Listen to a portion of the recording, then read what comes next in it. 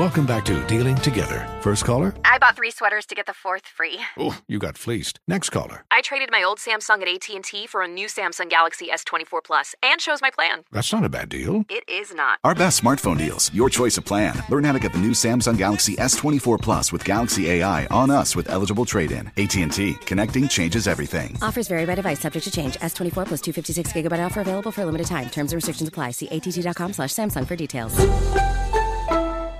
Indianapolis has turned down a request from the NFL to potentially host the AFC Championship game. This is according to the Indianapolis Business Journal. So Indianapolis said there is a scheduling conflict. That's the primary reason for doing this. Lucas Oil Stadium is already going to host the National Volleyball Tournament by Capital Sports Center, and that's expected to bring about 30,000 people to downtown Indianapolis. Apparently, they tried to work at having both games here at the same time, same weekend, didn't happen. So now the NFL's immediate location, they're going to decide over the next couple weeks where this game is going to be played, but it won't be here in Indianapolis. So this is fascinating to me because I was told as a meager taxpayer that the Lucas Oil Stadium, in which a regular middle-class person such as... Stop laughing at me, Kevin. You know it's true. That a meager middle-class person such as myself should absolutely look forward to my taxes being increased to give billionaire Jim Irsay, who inherited the team from his father and did nothing to earn it, a multi-billionaire like Jim Irsay, a free stadium, because what a phenomenal economic development tool this would be for Central Indiana. Now, I don't know if you've noticed, Casey, but... 2 years ago, there was no one here because they basically shut the stadium down, so there was no economic development. Yeah. Last year, the Colts were... Well, they were okay for a while, but then that disintegrated and there were no playoff games. Now, this year, obviously, you couldn't give the tickets away towards the end.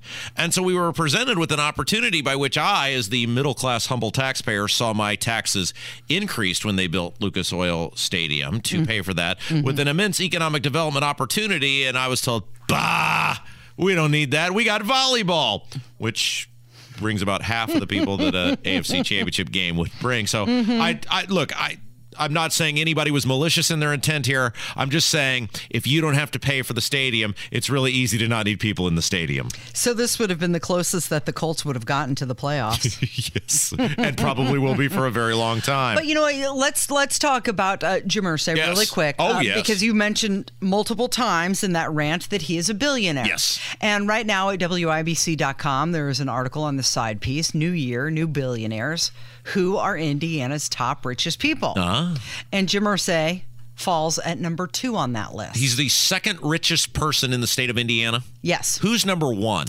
Of the richest person in the state of Indiana is Carl Cook. Okay, yes, he's a medical devices is where he made his money. And the third richest is Herb Simon from Simon Malls, who also has gotten gobs of taxpayer money for the stadium because that's what we do around here. If you are rich and powerful and you own a sports team, we can't throw money at you fast enough. If you're a poor middle-class person struggling to pay your property taxes, well, eat crap. But that's how we operate in Indiana.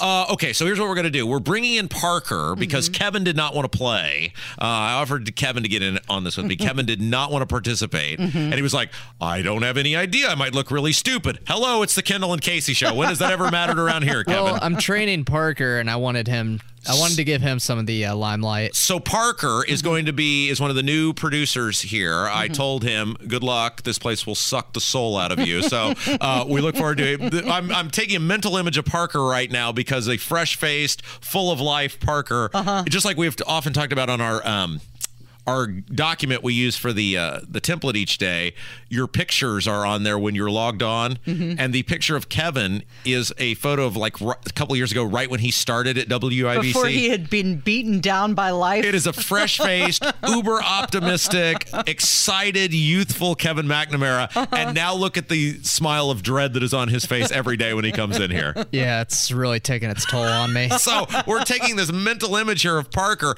Now, before we do this, I did want to say I did something amazing when I walked in this morning, and you were both here for this.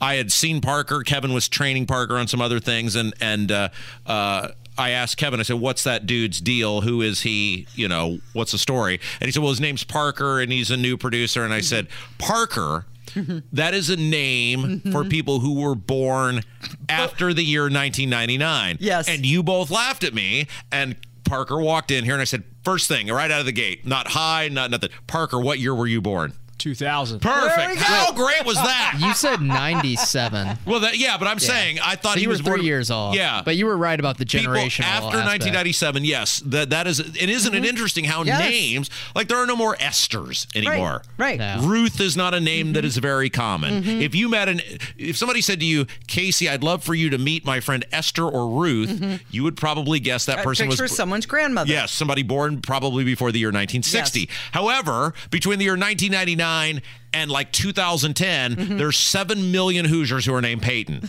If someone is named Peyton. So congratulations, Parker. We got you right. Okay, so Parker's going to get in on this since Kevin won't participate. Okay. How rich is Jim Irsay? That's the question. He is the 712th richest or wealthiest in the world. And the second wealthiest in the state of Indiana. Yep. Parker, so we do what we call Price is Right rules here, which is the person who gets closest without going over. So the key is to not go over. You're disqualified. But if you it's whoever can get the closest without going over. We're talking net worth. How much is Jim Irsay? All right, Parker, go.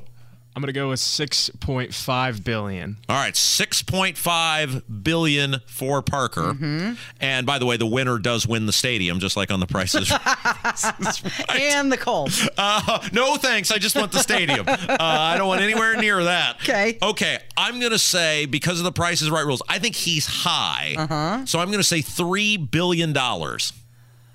You're closer than he is. He is over, so he's out. He does not win Parker, the showcase thank you showdown. for playing. You get a jug of milk on your way out the door. How much is, isn't that what Price is Right? Don't they give people things? You know, contestants on today's program receive a laptop sticker. Got to stay at the Omni Hotel. $3.9 billion. Oh, I was low. Yeah, but you were close. Okay. $3.9 billion. Well, there you go. Yeah, so Indianapolis not hosting the AFC Champ. And you know what?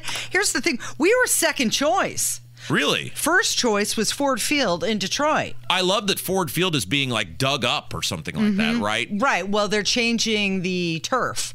And that was their scheduling Here's conflict. the question I have, and maybe I'm just totally missing the boat on this. So they built in a week before the Super Bowl, right? There's a week between when the championship games end and the Super Bowl begins. Why wouldn't you have just said, hey, the Bills and the Bengals are going to play on Monday night as they were before, and then the AFC Championship games will begin, or the AFC playoff games and NFC playoff games will begin a week after? Wouldn't that have been the better choice rather than trying to find no contest? Yeah. I mean, and then now we've got to have a neutral site game, and I don't know. Maybe I'm totally missing the ball on something with that.